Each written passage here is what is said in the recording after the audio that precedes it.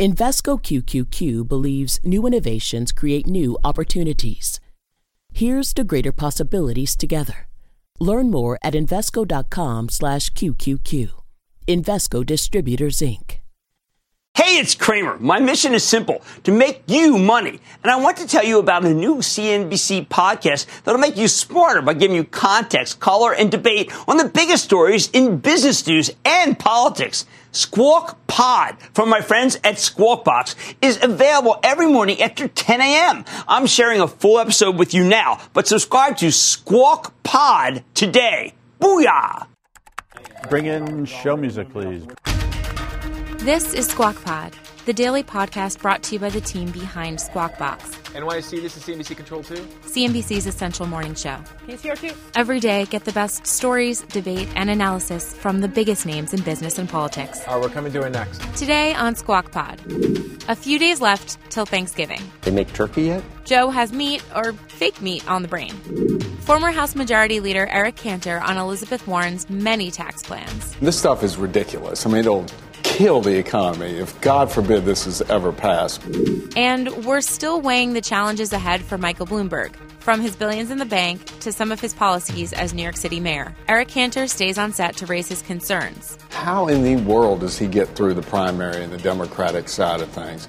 He's way too wealthy. The base is way too woke. But Bloomberg's campaign co-chair believes in Mike's appeal. As people learn about Mike, they're going to say, this is a fascinating guy that has helped a lot of people. I'm going to take a hard look at him. Those stories and many more. I'm CNBC producer Cameron Costa. It's Tuesday, November 26th. Squawk Pod begins right now. Stand Becky by in 3, 2, 1. Cue, please. Good morning, everybody. Welcome to Squawk Box here on CNBC. We are live from the NASDAQ market site in Times Square. I'm Becky Quick, along with Joe Kernan and Andrew Ross Sorkin. Up first on today's podcast, an update in entertainment. Why don't we talk about Disney? Disney Plus off to a blockbuster start. This according to new data reported by the New York Post. Research firm Aptopia says, is that it? Aptopia says Probably like Utopia. Aptopia. Thank you. The streaming service averaging about 1 million new subscribers. As we have here, dystopia. Per day. The Disney Plus mobile app has been downloaded more than 15.5 million times since launching on November 12th. The data also shows many users are paying $6.99 a month for Disney Plus rather than taking advantage of a free trial. The service has generated more than $5 million through in-app purchases. Aptopia does not track people who pay for the service through Disney Plus website or the desktop computer. Disney also offering a bundle option for $12.99 that includes Hulu and ESPN Plus. Over the past 2 weeks, downloads of those services have increased by more than 50%. The Sorkin family happens to have been one of those that downloaded the service. For Disney Plus or the Hulu? We did the straight Disney Plus. We did too. We did the free. Free. They require the credit card. Oh no. We went all in. No, did you do the $12.99? I didn't pay for the. I was not the one who hit the button on it, but we paid for whatever it cost for 3 years. I don't know if. So you did. You went in for 3 years. Yeah. Okay. So what did the Quick family think of this whole thing? Because the Sorkin boys were very excited about The Mandalorian, but we went through like the films. Yeah. And the boys were like, Dad, I've seen that. Do I have deja vu? Didn't you tell this whole story yesterday? Yeah. Okay. I have deja vu. Okay. Yeah. All right. I don't think we talked about it on air. No, I think we did. Then I think people at home are going, I know the Sorkin family, the boys didn't find anything they wanted. Basically. I don't know about that. Uber getting some bad news yesterday when the City of London stripped its operating license. The shares tumbled on that news before recovering somewhat during the day. Uber has said it will appeal and can continue to operate while that appeal is pending. Joining us right now for more on this is Dan Primack. He is Axios' business editor. And Dan, how big of a deal is this for Uber? Does this spread beyond London? I mean, it's a big deal were they to actually lose London, right? As you said, they can continue being on the roads. You know, London estimates are kind of 2-3% of overall ride-hail revenue. It's certainly one of its 5 biggest global cities. I'm not sure it's a huge deal, though. Remember, they were first supposed to be suspended over a year ago. They were able to appeal. They got an extension, et cetera. When you look at what's happened in other cities, it's usually more about ride hail as a category, whether even in the U.S., right? You know, issues of whether these people are really drivers or independent contractors or in other places, broader licensing. London is a real Uber-specific thing, so I don't think that necessarily kind of has waves that carry to other cities. You know, I wrote it off myself at first, but what I didn't realize before reading some details yesterday is that there is this problem where unlicensed drivers can upload their photos onto this, so they can be posing as somebody they're not. And that's a little concerning. If that's what the technology actually allows, if that's what their system actually allows, that could be a problem if other regulators start looking at that, too. You have the problem where I think they said 14,000 rides were with unlicensed or uninsured drivers, I should say, because they weren't who they said they were going to be. And then just from a general security perspective overall, why have a system that you can't protect? No, look, you're absolutely right about that. I shouldn't downplay I don't even want to call it a glitch because it's not that. It's an exploit, if you will. Yeah. It's a real problem, but it's a specific one that Uber should be able to solve. You know, they say they're going to add some sort of facial recognition software. I'm not sure whether that'll work or not. But again, it does seem to be a specific technology problem as opposed to what we've seen with Uber and other ride-hail companies in the past, which has been more of this kind of fundamental, should these companies generally be allowed to operate on our streets? And this isn't that. So what do you think about the stock, which at one point I looked at it, it was down about 4.5% yesterday before it stabilized? Well, look, it makes sense that people would freak out about this. As I said, it is one, if you look at Uber, I believe kind of its 5 largest global cities comprise about 25% of its ride-hail revenue. So it's a very big deal if it was to come off a market. There's also a kind of I think I saw this in I think maybe the FT suggested, well, Uber loses money on lots of things, so if it has fewer drivers, maybe it actually loses less money. But it doesn't. It makes sense that the stock would actually go down off of this because it is a threat. As you said, if other cities, whether they be in the U.S. or globally, if they realize, and I'm sure they're looking now, if this exploit that we've seen in London, if this has happened in other cities, Uber at the very least is going to face penalties. Dan, it's good to see you. Thanks for having me. Okay, thanks. Impossible Foods is reportedly in talks with investors about a new round of fundraising. I still trying to figure this out. According to Reuters, the company is looking to capitalize on growing consumer demand for meat alternatives, given the success of rival Beyond Meat. The report says Impossible is looking to raise between $300 and $400 million, which would lift its valuation to between $3 and $5 billion. The report cautions that plans may change based on investor feedback. And I guess I assumed, jumping ahead, that when this replaces all meat across the entire planet, that the valuation would be more than $3 billion. And it's a long way to go. I know it's a long way to go. But the market, there is terminal pricing, and, people, if it's going to happen, we just got to watch it. It's like, remember gene therapy? The entire universe of gene therapy companies 10 years ago when it was, then the other one, what was the other one? Stem cells. The entire stem cell industry, the market cap of all the companies combined was like $400 million. And it's like, we read about it the way that you believe it until you show it. And 2 years ago, they weren't there. Well, Beyond Meat has been as high as $239. So at that point, it was 4 times higher than it is right now. So at one point, it had almost a $20 billion market cap. Here's the question. What do they do with that money? Do they use it to pay off early investors, or do they use it to increase their production, right? That's the big question with it. If you think there's more demand for it and you need to be able to what if you got see it, 5% pay off the early investment? Right. What if you got 5% of meat replaced with this? It seems like it'd be a $100 billion company. Right. If you ever got to that point. But I think that tells you about who's eating this stuff right now and how. But it's early in Burger King, it's KFC. I mean, everybody's on the coast. Looking at it. It's, It's just it's not necessarily in the stratosphere right now in terms of valuation, if it's a real thing. Look, there have been talk for a long time that if you are going to bring up China into our standards on those things, everybody wants to eat meat, you got to find another way to supply it. Or a meat substitute. Right. That you got to find another way to supply it. And that might be this, but I don't think they've made as many inroads there at this point that would justify some of those. I just think if I could own stocks, that I think if you believe in the story, believe in climate change. I don't believe in the story. I don't believe in the story. But if you do, I would buy it. If I could buy stocks, because so many people like you do believe in it, I would buy the stock. So you would buy it based on your belief. Because based on the misinformed belief that you have. Being an investor is being like a psychologist. Right. Psychoanalyzing every markets and crowds, actually. Right. So the question is whether there's a big enough crowd. Exactly. Well, I just think eventually that, these are very reasonable valuations if if it becomes a true alternative to getting protein to large masses of people around the world. They make turkey yet? Yeah, there's a name for it. Oh, tofurkey is the tofu No, I don't mean version. that. I mean Impossible Meat turkey Oh, or that I Beyond Meat turkey. No, but I think Purdue is working on some of those lines for...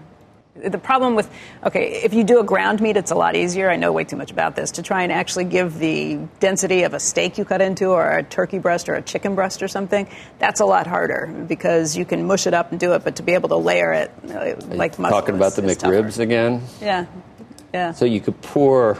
No, it's not pouring it. It's just pour this into something that looks like a turkey leg, a mold. I don't think they have the texture right on that. That's the trickier part of it. Doing any ground beef is an easier fake.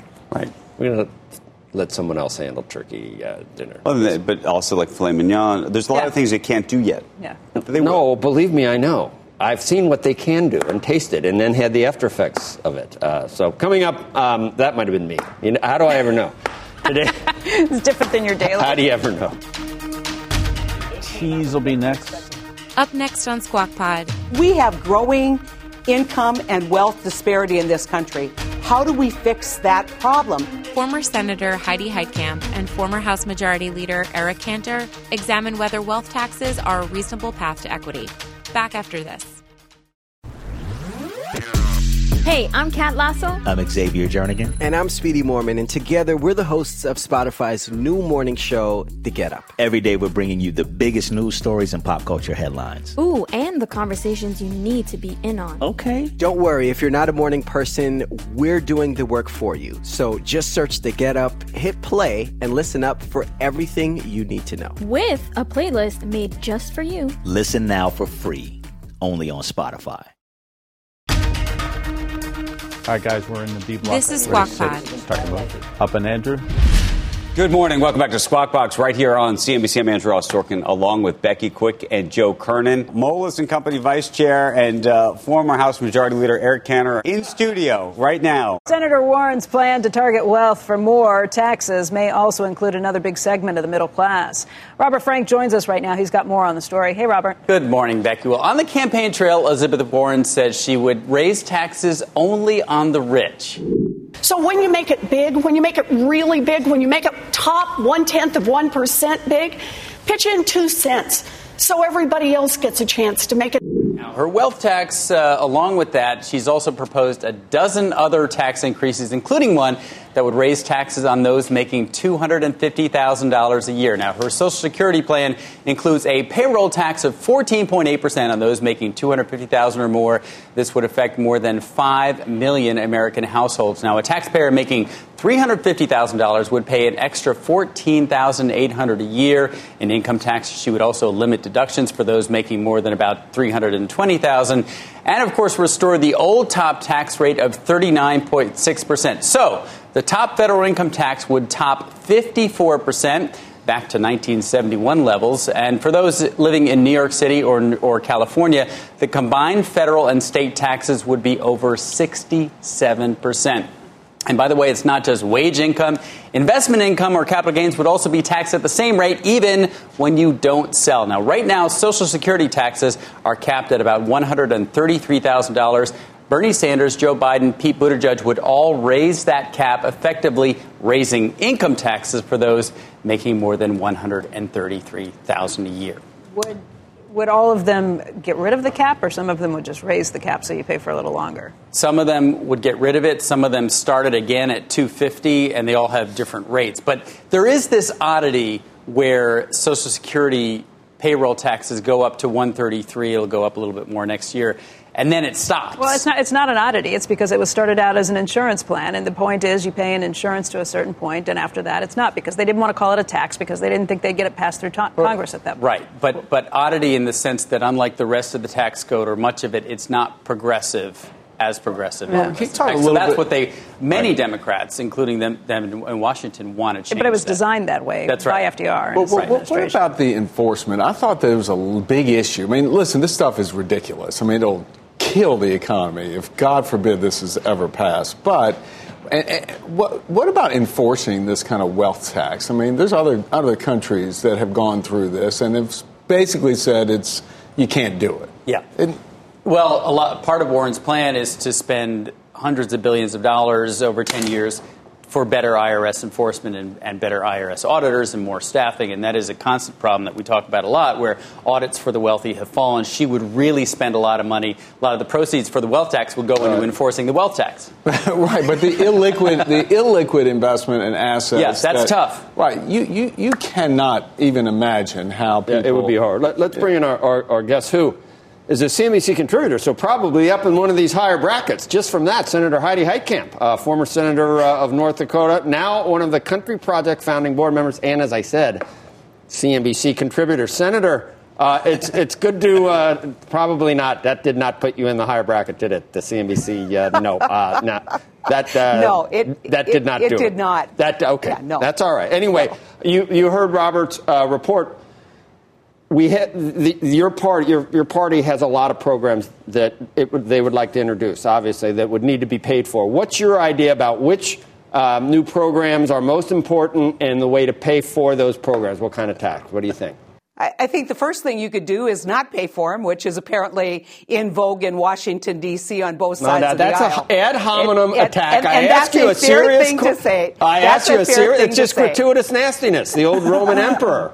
I mean, well, I just have to point that out. Okay, fine. You're on the record. But what would you do to try to come up? Let's come together, Heidi. Let's come together. Okay. Oh, you betcha. So what should we do? Yeah.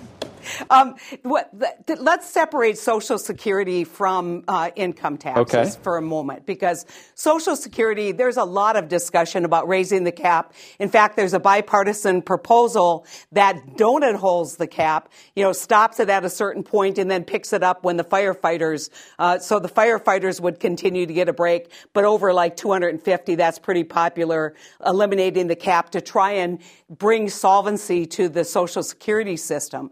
And so that's a separate issue, I think, than the issue of what to do with income taxes. I think Andrew's done a great job on your program talking about all the ways the income tax structure, as we have it today, benefits the rich, and how you can avoid taxation with stepped-up basis, how you can avoid it by simply transferring your wealth to a nonprofit. And so when you look at kind of the strategy, you could do a lot of things to equalize the income tax structure without all these kind of crazy ideas. I'll ask you a question that actually Eric just asked me during the commercial break, and it's a very thoughtful and smart question. Which is he said, look, that's high praise. The elites or the intellectuals or whatever you want to call them understand these issues, 1031 exchanges, carried interest, step-up basis on death, all of these things, and I can go on and on and on.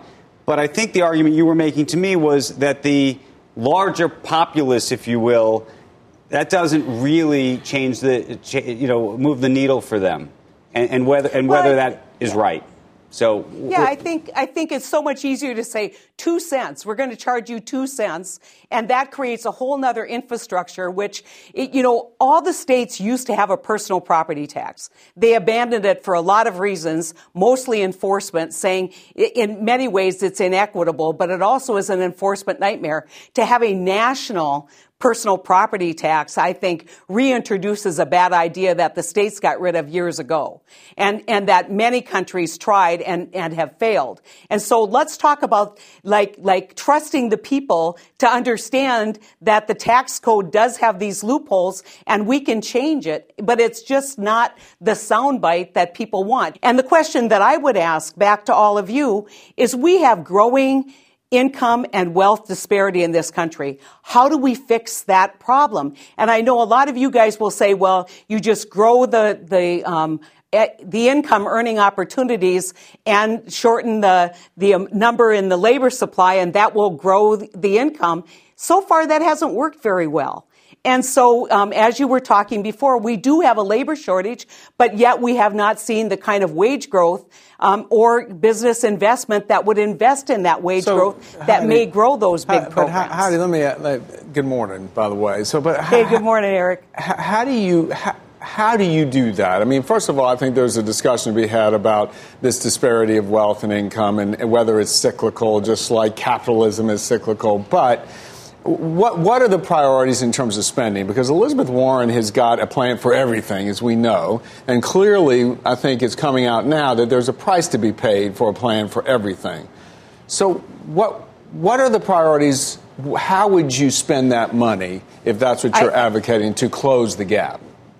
Well, one of the things that I think is it's a long-term systemic challenge. We need to invest in early childhood education. We need to invest in keeping people healthier longer. We need to do the things that we should be doing on infrastructure, which hopefully will grow the economy and spread that wealth kind of consistently across all levels. But the real challenge that you have is that we're in a changing economy. We've gone from manufacturing. Yes, Mr. President, we are not going to be the manufacturing center that we were back in the 50s. We've transitioned to a service economy, but we haven't transitioned our education system to take advantage of those high-paying opportunities that are, much broader than simply sitting on the factory line and riveting, or rivet into an automobile. Okay.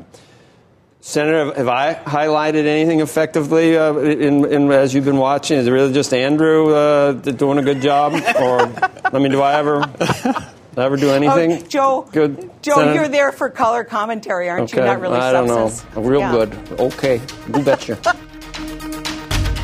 Next on Squawk Pod, Michael Bloomberg's campaign co-chair, Greg Fisher, considers his job's biggest task: to share Mike's story. They think of Mike Bloomberg as this big business guy. They don't understand him as a guy with a big heart that fights for great social causes. Support for this podcast comes from Pluto TV. Need an escape? Drop into Pluto TV for a world of free TV. Stream hundreds of channels and thousands of movies and shows all for free. Yeah, free. No subscriptions, no fees.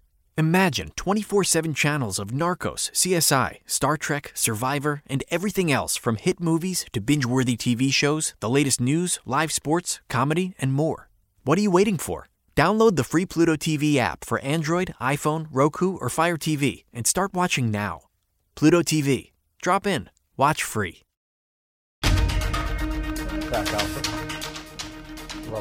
Welcome back to Squawk Pod. Our final story for today: Bloomberg's bid for president. This week, his campaign is heating up with ads and with his first appearance as a candidate. That was in Virginia on Monday. He's made a point of announcing that he will not be accepting private donations, but that hasn't quieted criticism of his wealth or of the way he'll use his money in the race for the Democratic nomination. The same day that Bloomberg made his debut as a candidate, Elizabeth Warren was in Iowa with a very hot take on his bid for the White House. Michael Bloomberg is making a bet about democracy in 2020. He doesn't need people. He only needs bags and bags of money. And if you get out and knock on 1,000 doors, he'll just spend another $37 million to flood the airways, and that's how he plans to buy a nomination in the Democratic Party. I know. We've talked a lot about Bloomberg over the last couple of weeks. But we haven't heard from his campaign, which is why today we're bringing you a conversation with the Louisville, Kentucky mayor, Greg Fisher. He's the co-chair of Michael Bloomberg's presidential campaign. Also on set, you'll hear former House Majority Leader Eric Cantor. Here's Becky. Mr. Mayor, why don't we talk about why you are supporting Michael Bloomberg, why you are chairing this for him? Well, Mike's ready to go from day one. Never have we had a candidate for president that has proven his capability in starting a business as a guy that grew up in a middle-class family and grown into one of the world's great companies, then took on New York City for 12 years, elected 3 different times, and made this the greatest city in the world. And then over this past decade has spent his time trying to figure out how he can give his money away. He's a pretty different candidate than the other 18 candidates running for the Democratic nomination. Were you waiting to see what he did with this? What were you thinking about the other Democrats that have been in the race to this point? Well, I've been kind of sitting on the sidelines, but when Mike called and explained what he was thinking about doing, and I've just always admired his work as a fellow mayor, what he's done here. I'm a business guy as well. It just happens to be mayor. It's hard to build a great business like he has and really have excellence like he has, both in the business world and in running a city. So I think he's one of the most accomplished, competent people. I constantly say it. However, there is an issue of how does he excite the base. You see it both in terms of the poll numbers unto themselves, the way he speaks, by the way, I know him, so I like him. I mean, that's not an issue. But to the larger public, that's a big lift. Well, I think that's the key, right? If people get to know Mike Bloomberg and they see But most people are not going to get to know Mike Bloomberg on a one-to-one basis. No, but you can see that through the media that he's going to run. If we get to know Bloomberg, he wins. Mr. Mayor, I want to know this. I mean, listen, he's always been, as there's a general election play here, right? Kevin Sheehy was out yesterday saying that the general election is about 6 states, and it's about 31 congressional districts in those states, and that's how they're going to win. The problem is, how in the world, and again, with all due respect, I have a lot of respect for Mike Bloomberg, how in the world does he get through the primary and the Democratic side of things? He's way too wealthy. The base is way too woke. I cannot imagine how that works. How does he get through the primary? This is the struggle that the Democrats are going through in the primary right now, right? What we need is a center-left candidate that can both win the primary and then win the general. So you can see in the primary right now, that's the tension that's taking place. So in comes Mike Bloomberg with a resume that is extraordinarily unique. This knock on him as being a billionaire, to me, doesn't make any sense. Here's a guy that grew up in a middle-class family. Everybody would like to do this, right? Listen, you're talking to, I mean, I agree, but I'm just saying. Fire over here. Right. What do you do with the rest of the Democratic base who's been supporting Elizabeth Warren or Bernie Sanders? Well, I think when they look at, okay, what has Mike been doing with his foundation?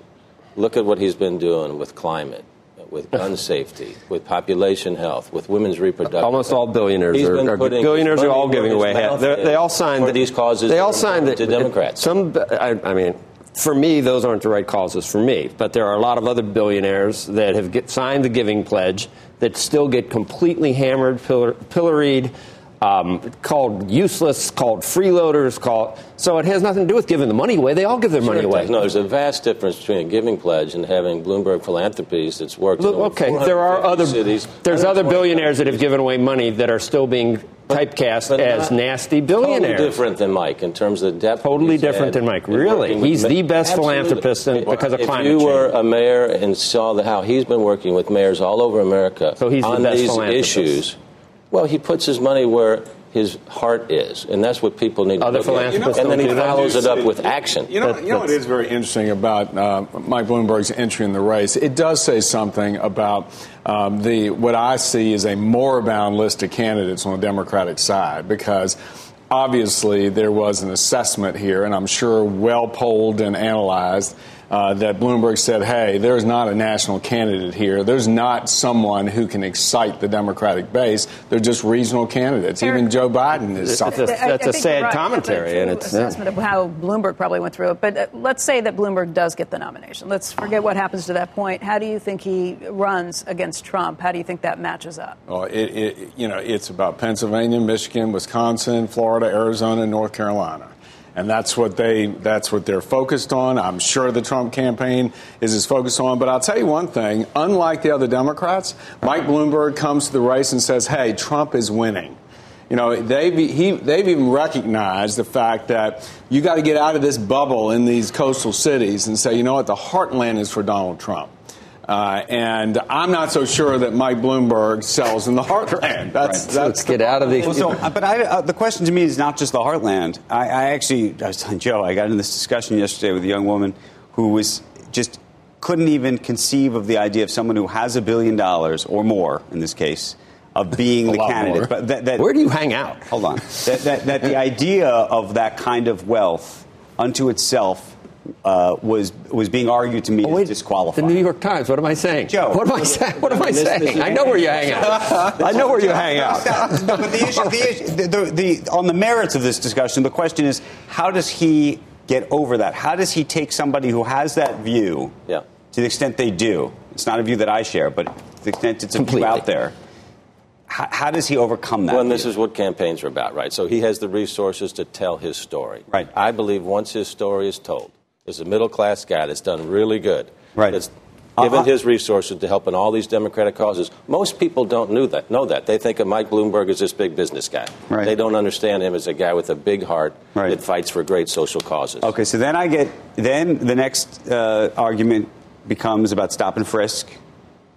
right? Have you read any of the Charles Below columns who say you can't apologize a little bit 3 days before you're running I look at and this think that anybody's going to give you credit for it? I'm just saying it's what from the left. That's criticism. That goes to the primary. But that goes to the primary. That goes to the primary. For the right is he jets off to Bermuda on a private jet. But what do good leaders do? With climate change, with armed guards. Reflect on what works, what didn't work. Right. They apologize. They improve. Mike started the Young Men's Initiative, which was the premier initiative that really helped launch My Brother's Keepers with President Obama, that says, here's how we invest in young men and boys of color. Again, follow the money with him, see the heart, it work. Okay, and then one more, though, is some of the comments about women.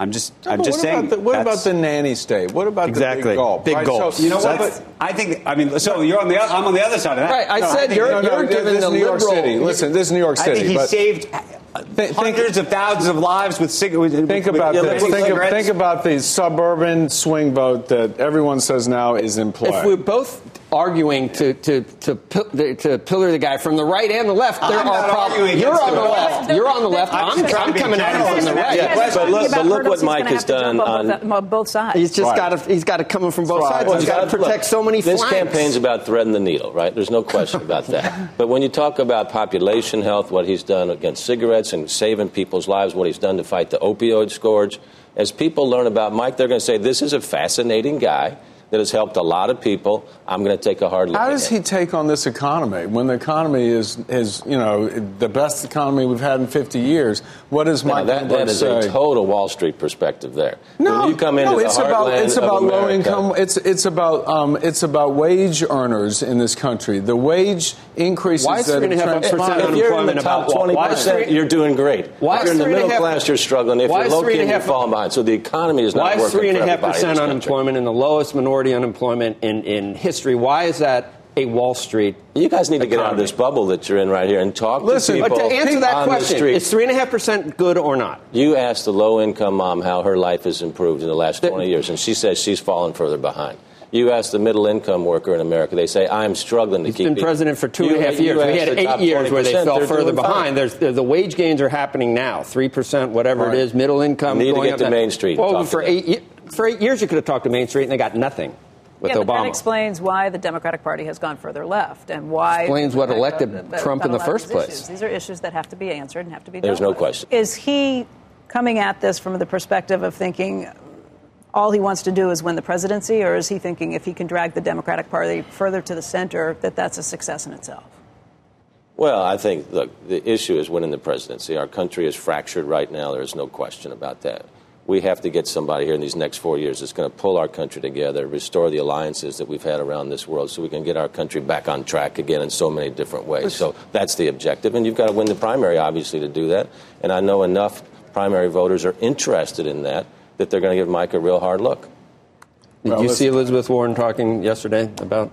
I just listen, having been through... Just buying the election. I'm going out. I'm talking to people. This guy thinks he comes in. Bernie Sanders talking about. I mean, he's going to get hammered. Sure, that's what they're going to say. Elizabeth Warren's still in the lead. She has a lot of supporters. What's wrong with a guy from a middle class? I'm not saying anything's wrong with it, but how do you do it legitimately? If you don't get any of the 63 million deplorables, and then you split Hillary 65 million with half of them going to Bernie Sanders? That's your shtick on this. Shtick? Yeah. Well, where's the other 60 million? They don't. You got to talk to the voters first, and let. Okay, you're going to get the deplorables, or you're going to get the Elizabeth Warren. Look, people? it's an interesting. Well, you can take Biden. It's an interesting tactic, though. Poor Joe. But it's an interesting tactic if you look at the way the Democratic primary works, because it's proportional allocation of delegates. So I assume that that's a strategy to try and get through the primaries, because unlike in 2016 when my party went and had basically winner take all, even for those with the plurality, maybe that's what it is. Well, I think you got the never Trumpers. I think you would also get appeal to people, Republicans who don't like some of the tactics. Those are the main ones. I think you get more of them than Democrats. Potentially. What about the other mayor? You don't think the other mayor is... Mayor Buttigieg? Yeah. Pete's a great guy. Obviously has a very different life experience than Mike, but Mike's ready to go from day one in terms of business experience, running a big city. It's just you had, all the other candidates, there were a lot of them. All good people, all of them, pounding the streets, setting up organizations, talking to voters, taking 85,000 selfies, 3 debates that they've already been in. To have someone, a billionaire from New York City, come in and say, none of you are good enough, I'm going to let me handle this, is not...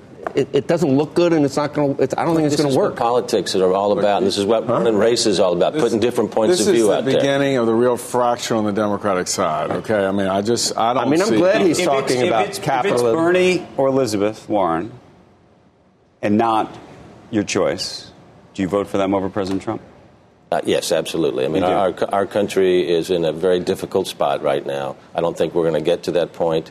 But America needs to pull itself back together. The way that America is tearing itself apart from within, otherizing each other, is not a sustainable path. The reason I ask is because clearly you are a much more moderate. I mean, to support Mayor Bloomberg, you have to be a relative sort of moderate Democrat.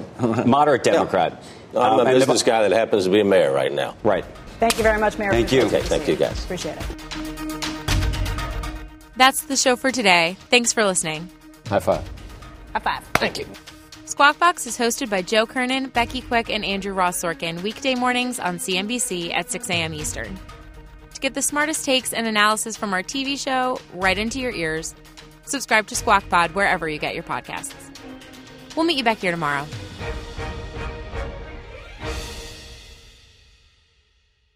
1980s New York. 5 titans redefined the American dream. Helmsley, Boesky, Gotti, Trump, Giuliani. Greed was good, and they wanted it all. Empires of New York, narrated by Paul Giamatti. Series premiere November 29th at 8 Eastern, only on CNBC TV.